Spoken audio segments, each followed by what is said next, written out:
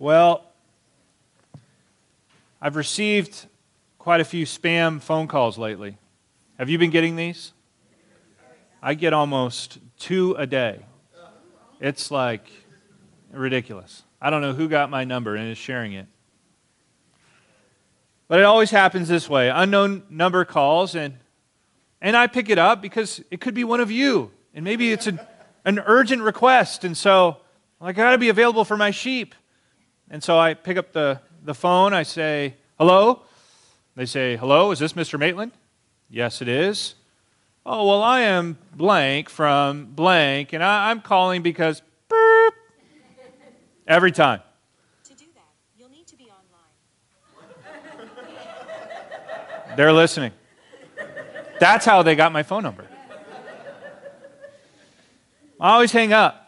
I hear that line and hang up right away. I know it's a solicitor at that point, right? You can hear it in the first sentence. They want something from you. They want your vote. They want your money. They want your Social Security. They want the shirt off your back. They'll take anything they can get.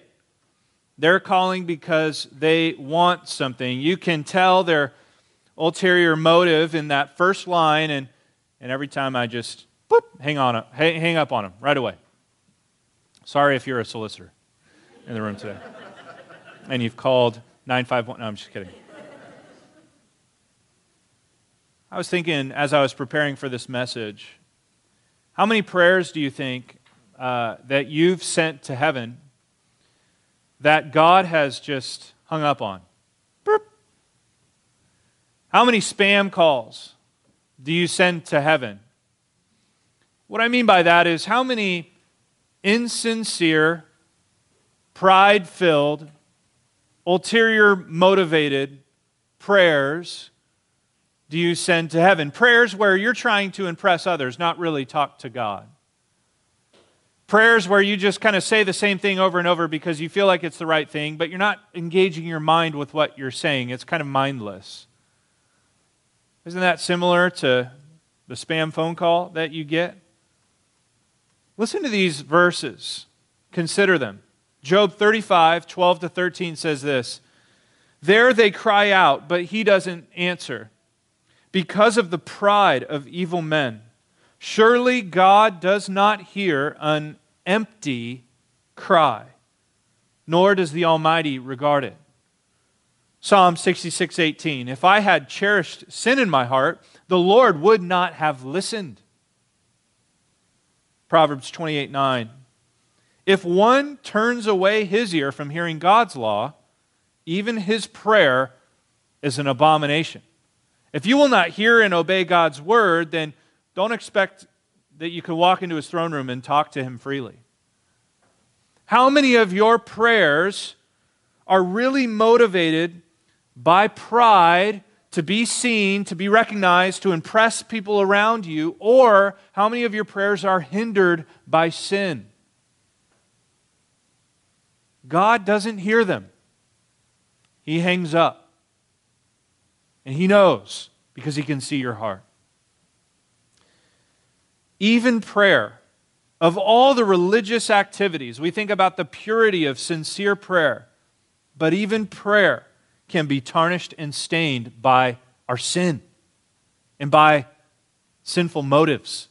Martin Lloyd-Jones writes about the sinister and subtle nature of sin, that it would even dare come with us into the presence of God.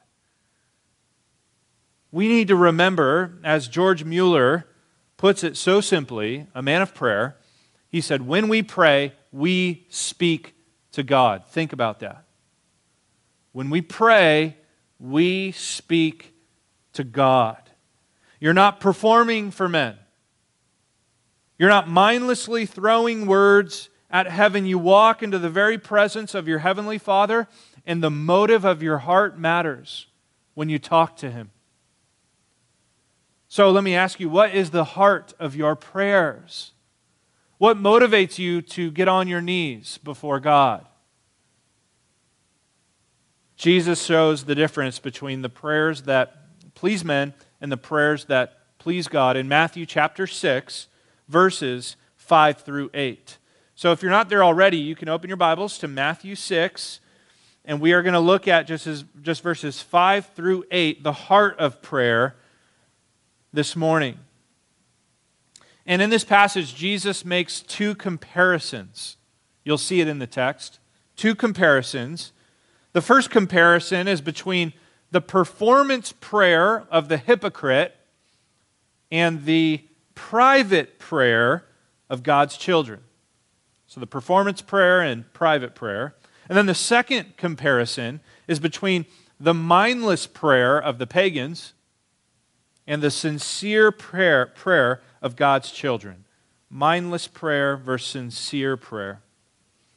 Let's look at these two comparisons as we walk through the text. The first point in your outline, performance prayer versus private prayer. Performance prayer versus private prayer. Look down at verse 5. And when you pray, you must not be like the hypocrites. Does that sound familiar? We learned about the hypocrites last week. These are the play actors, the fakers, the pretenders of religion. He says, you must not be like them.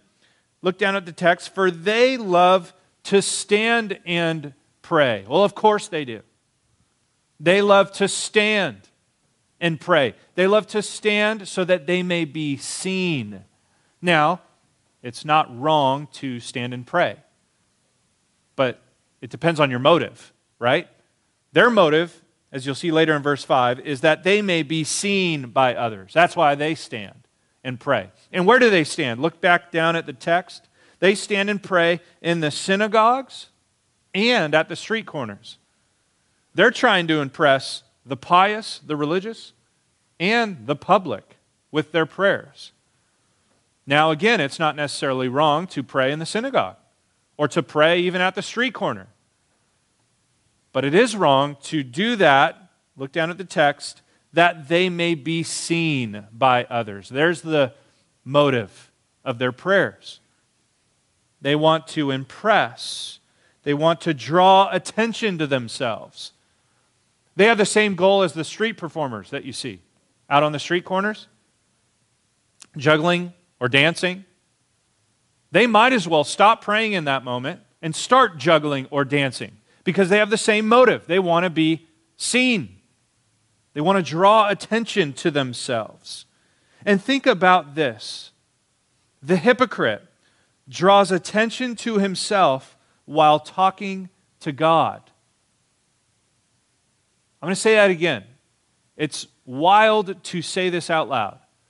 The hypocrite draws attention to himself while he's talking to God. Think about this. A person enters the throne room of heaven, and as they're talking to the king on the throne, they're simultaneously trying to push him off his seat so that they can be the center of attention. This is blasphemy. This is horrific. That we would take something as pure as sincere prayer, speaking to our Heavenly Father, and use it to draw attention to ourselves. And it's not just the hypocrite out there, it's often us in here, is it not? We are guilty of this motive sometimes. Are you guilty of this motive? Have you prayed to draw attention to yourself, maybe in a small group context, in front of the church, even at the dinner table? Praying to be seen by others. Do you pray in places and at times to be noticed? Do you want to impress people with your eloquent, elongated, emotional, theologically dense, and robust prayers? Are you careful with your words because you speak to God, or are you careful with your words because you're speaking in front of men? When your motive is to please men, when your sights are set on impressing others around you, in reality, you're not speaking to God at all. You're talking to yourself and to others around you and using prayer as a means to draw attention to yourself. Jesus says, look down at the text, that if your aim is to be seen by others, truly I say to you, they have received their reward. When your aim is that you would be seen, you not only forfeit the ear of heaven, you forfeit the reward of heaven. Your reward stays on earth. Remember, Jesus, this is an indictment. Truly I say to you, they've received their reward. It's not like, congratulations, this is good. No, that's bad. That means your reward ends on the earth. Whatever the world can give you, they can give you, but God's not going to give you anything more. Remember when Jesus said in verse 1, He said, beware, warning, tread carefully, beware of practicing your righteousness before other people in order to be seen by them, for then you'll have no reward from your Father who is in heaven. If your prayers are for men, you're not going to get anything but a dial tone from heaven. He's not listening. He's not interested in your charade, your eloquent speech. He wants your heart. And listen, He's not going to share it with men. He wants your heart. He's not going to share it with men. Don't be like the hypocrite. Don't pray to be seen or heard by others. God doesn't listen to those prayers. But what kind of prayers is He present in? What kind of prayers does He see and does He listen to? Look at the second part of this, the comparison in verse 6. This is private prayer. So the private prayer part. Verse 6, but when you pray. Let's pause and let me ask you the simple question. Do you pray? Jesus is assuming that you do.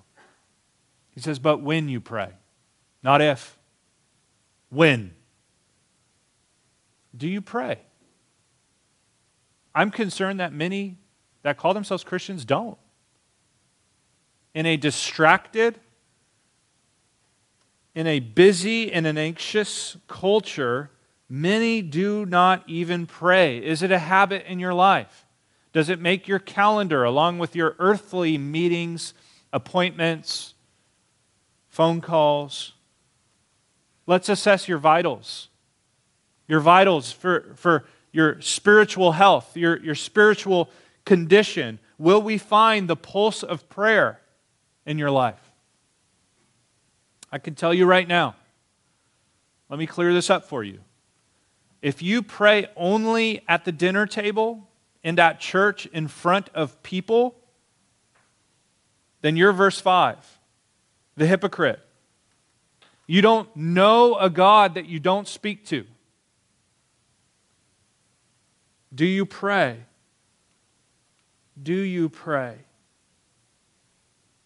Jesus says, when you pray. When you pray. Assuming that you do. He says, go into your room and shut the door. This is to remove distractions. Okay? Sometimes you have to do this mentally if you're praying in public. Again, it's not necessarily wrong to pray in the church or to pray in a small group. But mentally, you've got to remove those distractions. Sometimes, though, you physically, and you should, go into a room or a quiet place and get physically away from people. Jesus did this. It doesn't have to be a room. It could be a desolate place like the Lord Jesus. Look at the example of Jesus here. All these passages. Mark 1:35. And rising very early in the morning, while it was still dark, He departed and went out to a desolate place, and there He prayed. Jesus got away and prayed privately with His Father. Luke 5:16.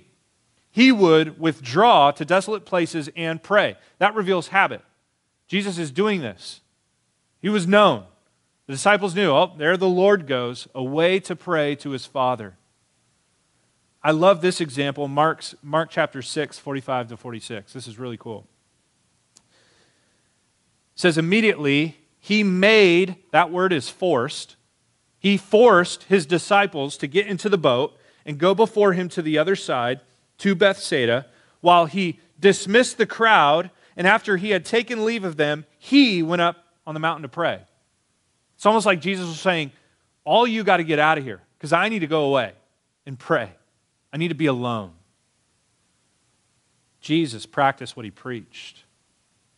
He doesn't call us to do something that He Himself was unwilling to do. He got away from people sometimes, got away from distractions to be alone with God. That's so important. So important. And again, there's a way to do this even when you pray in public, to remove the audience and to focus on the only audience, the true audience, the audience of one, your Father. So that's the second part of this. You need to remove distractions and then focus on your Father. Look at the text. Go into your room, shut the door, and pray to your Father who's in secret. Jesus brings us back to the essence of prayer. You are speaking to your heavenly Father. He is the focal point of your attention. Now, I went to a pastor's conference, and I saw a pastor friend that I had known from the past, and I was excited to see him from across the courtyard, and so I rushed over, said hi, and after the pleasantries, and I started asking him questions about his ministry, and I noticed as he was talking to me that he was looking over my shoulder. He kept glancing over my shoulder. Has somebody done this to you? Have you been in this? And aren't some of us guilty of doing this to other people, right? If we're honest. So he was talking to me, but he was really looking at someone else. Finally, I said, dude, it's so obvious. Who are you looking at? Who are you looking at? And there about 10 feet away was Paul Washer, right? Celebrity preacher pastor. He was really focused on Paul Washer. Excited to see this, legendary preacher. And while he was conversating with me, how often do you do that with God? How often are you speaking to God or talking to God in prayer, but proverbially looking over His shoulder, metaphorically, and focused and paying attention really to someone else? When you pray to your Father. Your attention is focused undividedly on Him. He is your audience. And I love that Jesus reminds us that He is our Father.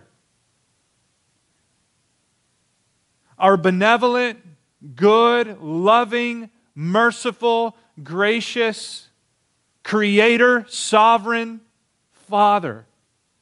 I mean, is there one more important on your social ladder? Anyone worth talking to more than your heavenly Father? This should drive us to our knees, push us into the prayer closet. We get to speak to our Father, the one who chose you before the foundation of the world, set His love upon you, the one who adopted you into His family and declared you to be His child, the one who redeemed you through the blood of His Son, His precious Son, Jesus Christ, the one who keeps His promises, prepares for you an inheritance, and seals you up for that day when you acquire possession of it. This is the Father that you talk to in prayer. Jesus isn't telling you to go talk to a stranger. He says, go into a private place, walk into God's office, and speak freely to your Father. What a privilege. What a joy. I was talking to Keith before the service, and he just mentioned those two words. It's a privilege and a joy that we can enter into the throne room of God and speak freely. He is our Father. And listen, despite maybe the reality that you had a bad father in this life, maybe your father abandoned you. He left you when you were young. Maybe you never knew him. Maybe he was a bad father, abusive or neglecting or very selfish. You have a better, best heavenly Father that you can talk to and find anywhere and at any place. And at any time when you're alone with Him. He will not leave you. He will not abuse you. He will not treat you severely. He is full of grace and mercy and welcomes you into His office and wants to hear your heart. If we thought more about that, I think we would pray more often. Pray to your Father, it says, who is in secret, and your Father, verse 6, who sees in secret, will reward you. The secret place, right? And this often may not be a physical, literal place, although I believe that should be the case in your life, but the secret place of your heart, that is the attitude of removing distractions and focusing on your Father. That's what He sees. That's what He's interested in. That's when He's really listening. He's attentive and incentivized to answer your prayer.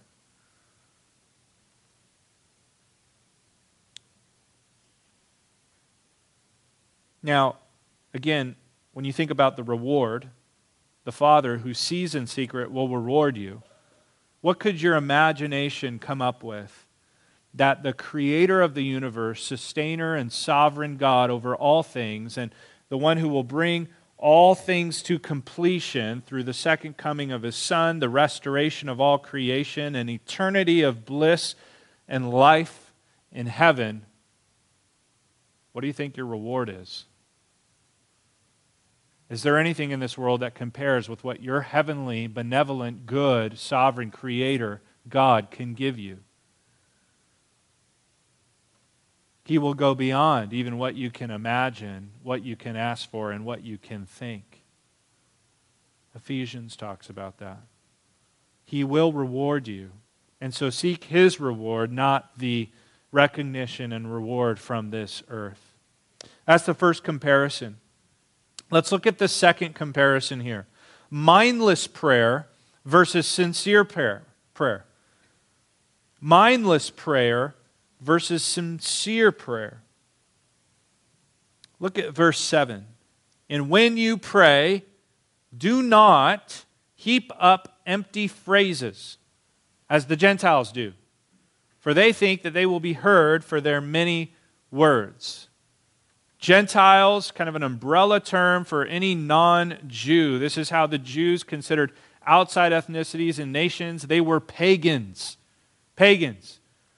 So Jesus is saying, don't pray like the pagans do with repetitious, mindless jabbering. The word in the Greek, batalogeo, it means to stammer, to speak without thinking, often repeatedly using the same words. It's mindless talking. How often do we do this? With our prayer lingo. We have prayer lingo, don't we? Phrases and words that we just throw into prayer and we kind of mindlessly do it because we've been taught that. Dear Lord, thank you for this day. Why does every single prayer we have start with thank you for this day? Are we really thankful for the day? Or is it just an intro, right, to get us to the next sentence? Bless this food. Bless the hands that prepared it. Keep them safe. Place a hedge of protection around them. Lord, Lord, Lord, Lord, Lord, Lord, Lord, in Jesus' name, amen. Not that some of those phrases are wrong or words are wrong. I mean, those are good, but are they just recited mindlessly? I learned this prayer before I went to bed and prayed it probably 100, maybe thousands of times. Now I lay me down to sleep. I pray the Lord my soul to keep.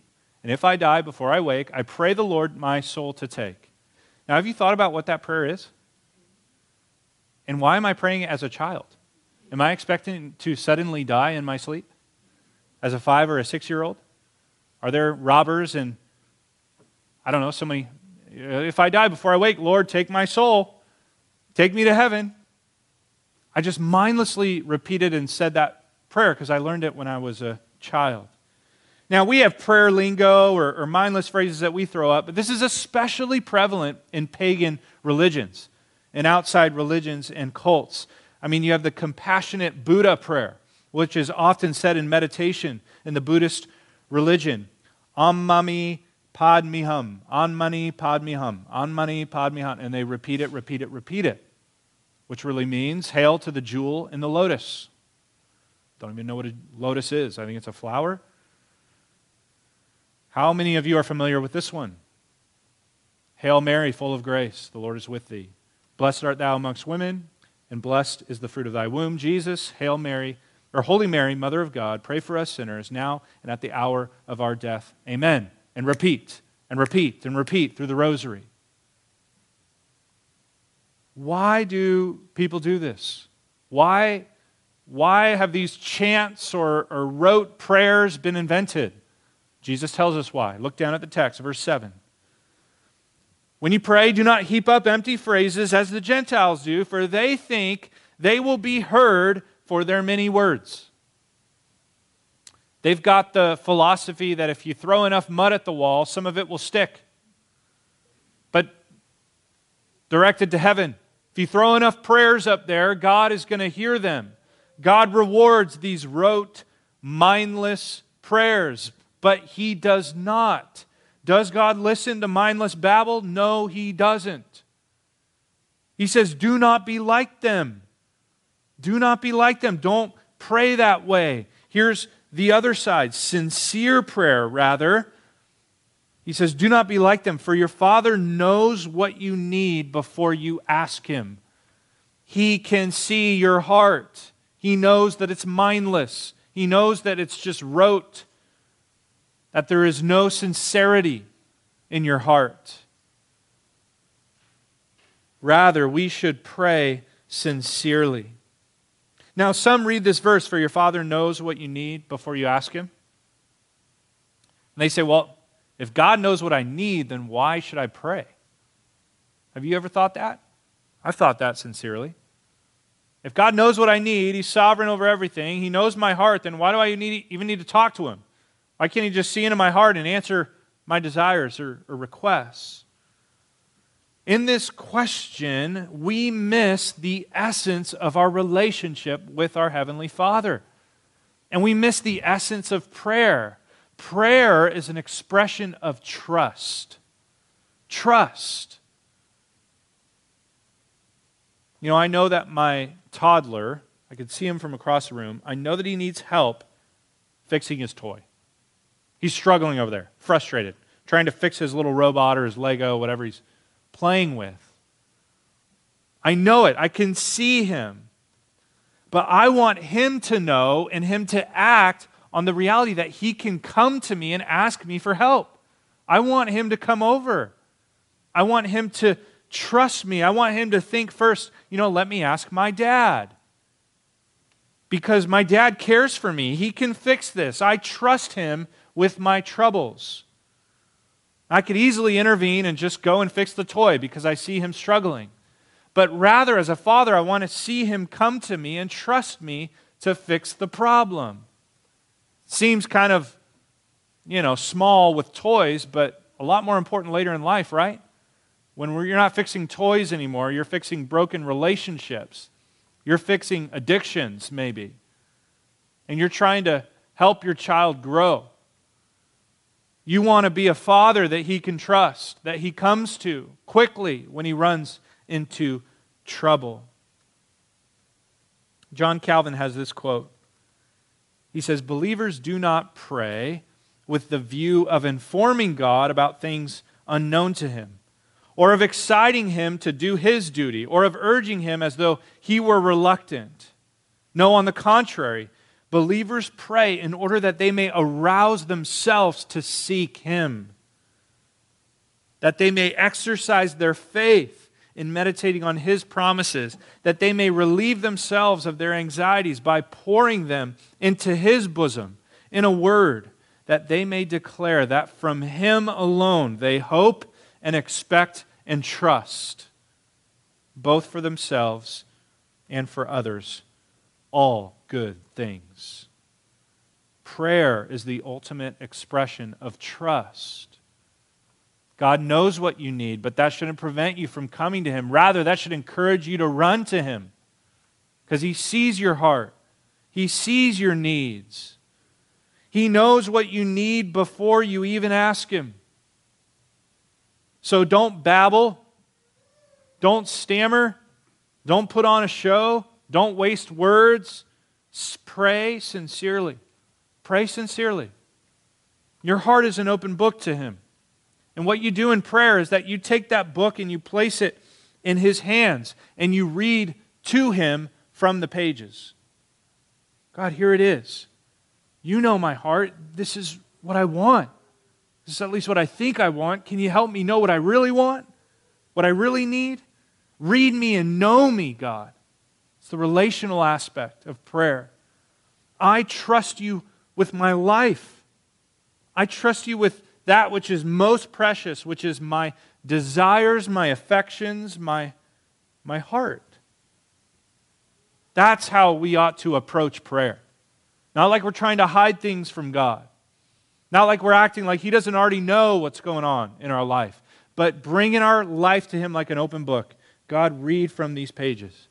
Let me tell you what they say. And you're affirming, your heart is affirming with His that He knows you. And He sees you through and through. Sincere prayers. Psalm 145:18 says this: "The Lord is near to all who call on Him, to all who call on Him in truth." In truth. With sincerity, with integrity of heart. He's not near to the performer, to the play actor, to the hypocrite, to the babbler, to the stammerer, or to the liar. He's near to the one who prays in truth, the one who prays sincerely. This is the heart of prayer. It is a child running to their Father and trusting Him with all their life. And this is what Jesus goes after in these verses. The heart of prayer. The heart of a child trusting their Father and going to Him with all the concerns, joys, needs in their life. Is this your heart in prayer? Is it sincere? Is it focused and private? Is it to the Father or to others?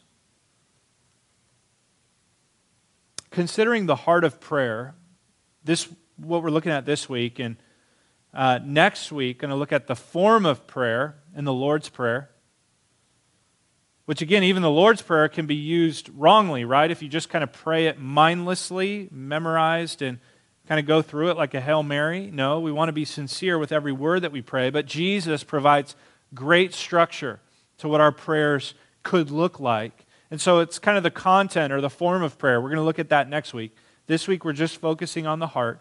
I want to give you practical helps, okay? Practical helps to God-pleasing prayer. Prayer from a genuine heart, okay? So write these things down. Number one, schedule prayer. Schedule prayer. You schedule your meetings, your appointments, your phone calls maybe, your conversations in your calendar. Why not schedule your prayer? Why not schedule the heavenly meeting, the heavenly appointment, your heavenly conversation, heaven's call? I encourage you to do so in the same time every day. And I encourage you to give God your best time, not your worst time. Maybe you are tired after a long day of work, and when you get home, you're tending to the family, and after that, you just want to rush to bed. Maybe that's not the best time to pray, because your mind is like an onion. It just won't work, right? And so you need a rest. Onions don't work, do they? It's mush. If your mind is sharpest in the morning, then give God your morning. If you go, man, I'm kind of rushed in the morning. I have to get off to work. Well, is it dark outside still? The Lord Jesus was up before light while it was still dark, giving His Father His time.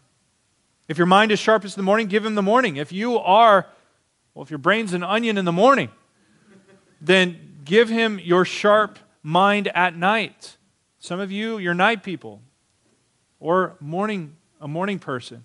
But if you're sharper at night, if you're able to spend good focused time with the Lord at night, then pray at night.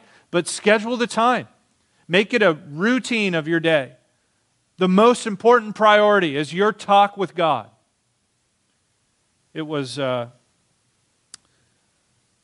believe, J.C. Ryle or Martin Lloyd, one of the two. I've been reading both in preparation for prayer. One of them said, talk to God before you talk to the world, and then talk to Him after you talk to the world. Make Him the capstones, the bookends of your day. schedule your prayer. Number 2, pick a place to pray. Pick a place to pray. Pick a place that is free from distractions, that is free from people, literally. Get them out, or go away to a place where you can be free. Maybe that's in the car for you, on a commute to and from work. Maybe that's in your office before the workday starts, or during a lunch break. Maybe it is in your actual room or your actual closet, because that's the only quiet place. Maybe moms, it's during a nap time. You have a moment to get away and pray. Maybe it's during a walk. Maybe you're walking the kids, your kids are young enough, they sit in the stroller and they're happy and content, but you can walk and pray. Find that place of privacy away from distractions where you can focus and give your heart to your Father. Number 3, pause before you pray. Pause before you pray. I'd encourage you to do so in the private place and in the public place. Sometimes, even in a small group, you've got to stop to shut your mind off from distractions or from people around you. So pause. Don't rush into it with your mind not right and your heart not ready. Collect your thoughts, pause, and then start. Even if it seems awkward, even if there's a little silence before you start to pray. It's not about the people around you, right? Who cares if it's awkward? It's about you talking to your Father. So if you need to pause and collect your mind and collect your thoughts, do so. That would be helpful so that you don't start your prayers with babbling, not knowing what you're really saying. Number 4, read before you pray. Read before you pray. And what I mean by read is scripture reading. Sometimes you need to fill your mind with God's truth so that you're praying with the truth. George Mueller shared about how formerly he used to wander in prayer for the first 10 minutes. He'd describe it as wandering. He said, I was just wandering with my words. I couldn't focus. I couldn't get to good content. And then he started reading the scriptures before he prayed. And he described the result this way. Listen to his quote. He said, I scarcely suffer now in this way, wandering. For my heart, being nourished by the truth, being brought into fellowship with God, I speak to my Father and to my friend about the things that He brought before me in His Word. It often astonishes me that I didn't see this sooner. Read the Scripture before you pray. Enrich your prayers by meditating on God's Word. It could be a phrase from the Psalms that gets your heart to heaven. Let God speak to you before you speak to Him. When you feel like you have nothing to say, fill your mind with His words and speak those. So, schedule your prayer, pick a place to pray, pause before you pray, read before you pray. Number 5, write what you pray. Write what you pray. Journaling your prayers is helpful. You'll remember and you can track when God answers each prayer specifically. And then you can praise Him. You can praise Him for all the answered prayer in your life. You can praise Him who's able to do far more abundantly than all that we ask or think. I mean, if you log your prayers and you go back and read through them, you're amazed. You're blown away. Oh my goodness, He answered this specifically and directly. Thank you. Praise you, God. Often, though, what happens is that we'll pray something and then we forget in the next 10 minutes what we prayed for. And when God answers that prayer, we don't give Him any credit. So we act as if it's like a normal part of our day. When God was specifically answering that prayer. So it's helpful to write what you pray, to journal your prayers during your prayer time. Finally, 6th point, keep your prayer short and sincere. Short and sincere. What do I mean by that? Don't use colorful language, lest you use it to try to impress people around you. Don't over-explain yourself to God. He knows. Don't go into some theological essay like you're teaching God what He wrote. Don't monopolize prayer meetings because you count your prayers as more significant than others.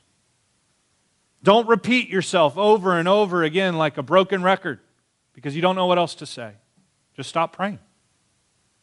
Don't pray just to fill time. It's not a time filler. Far be it that prayer is a time filler, right? Fill time with something else. Go to God. Tell Him what's on your heart, simply and plainly. Don't beat around the bush. Don't wax eloquent. And what you'll find is that your prayers will probably be shorter. And that's okay. The Lord's Prayer is not very long. The church would benefit, wouldn't we, from shorter prayers, but that prayers were sincere. Sorry, not insincere, but sincere. That we were coming to God with what's on our heart and not saying anything more or anything less. Don't pray to fill time. Don't pray because you feel like it's something that you have to do. Better to keep silent, better to keep the prayer short than to babble, stammer, or begin to think about what other people think of you. That's not the point of prayer. So there's just some practical helps to keeping God-pleasing prayer, to have a genuine heart in prayer. Schedule your prayers, pick a place to pray, pause before you pray, read before you pray, write what you pray, and then keep your prayer short and sincere. Next week we will look at the content of the prayer. What should we pray? Jesus is going to tell us in the Lord's Prayer. Now I want to end with just this very important point. We know that the only way it is possible for us to pray, the only way it's possible for us to speak to a holy God, our Heavenly Father, is through the way, the truth, and the life, Jesus Christ. No one comes to the Father except through who? Him.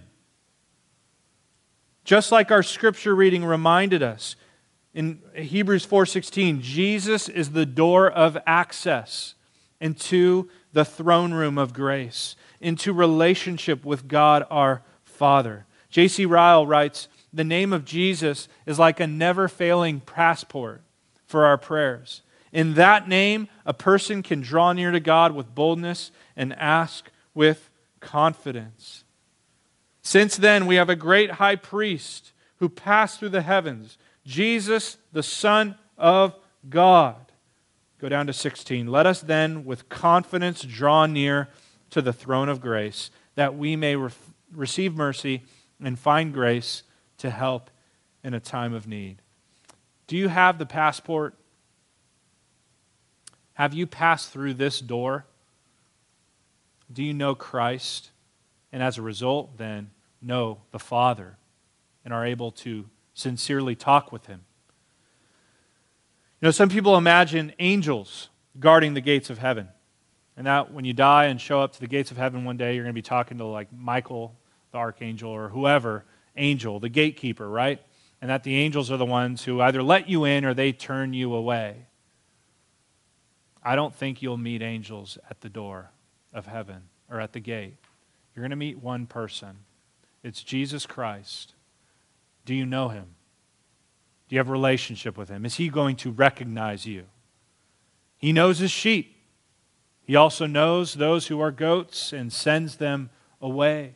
Do you know Christ?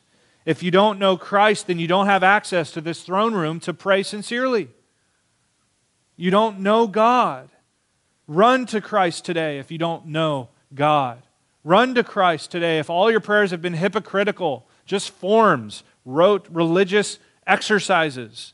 Run to Christ so that you might know God and pray sincerely and talk to Him and have access to this good, benevolent, wonderful Father. And if you do have Christ, if you do know God, then why are you not in this throne room more often? Go to Him often. Go to Him privately and go to Him sincerely. May we be people that pray, that trust God and depend upon Him with all our lives. Let's pray.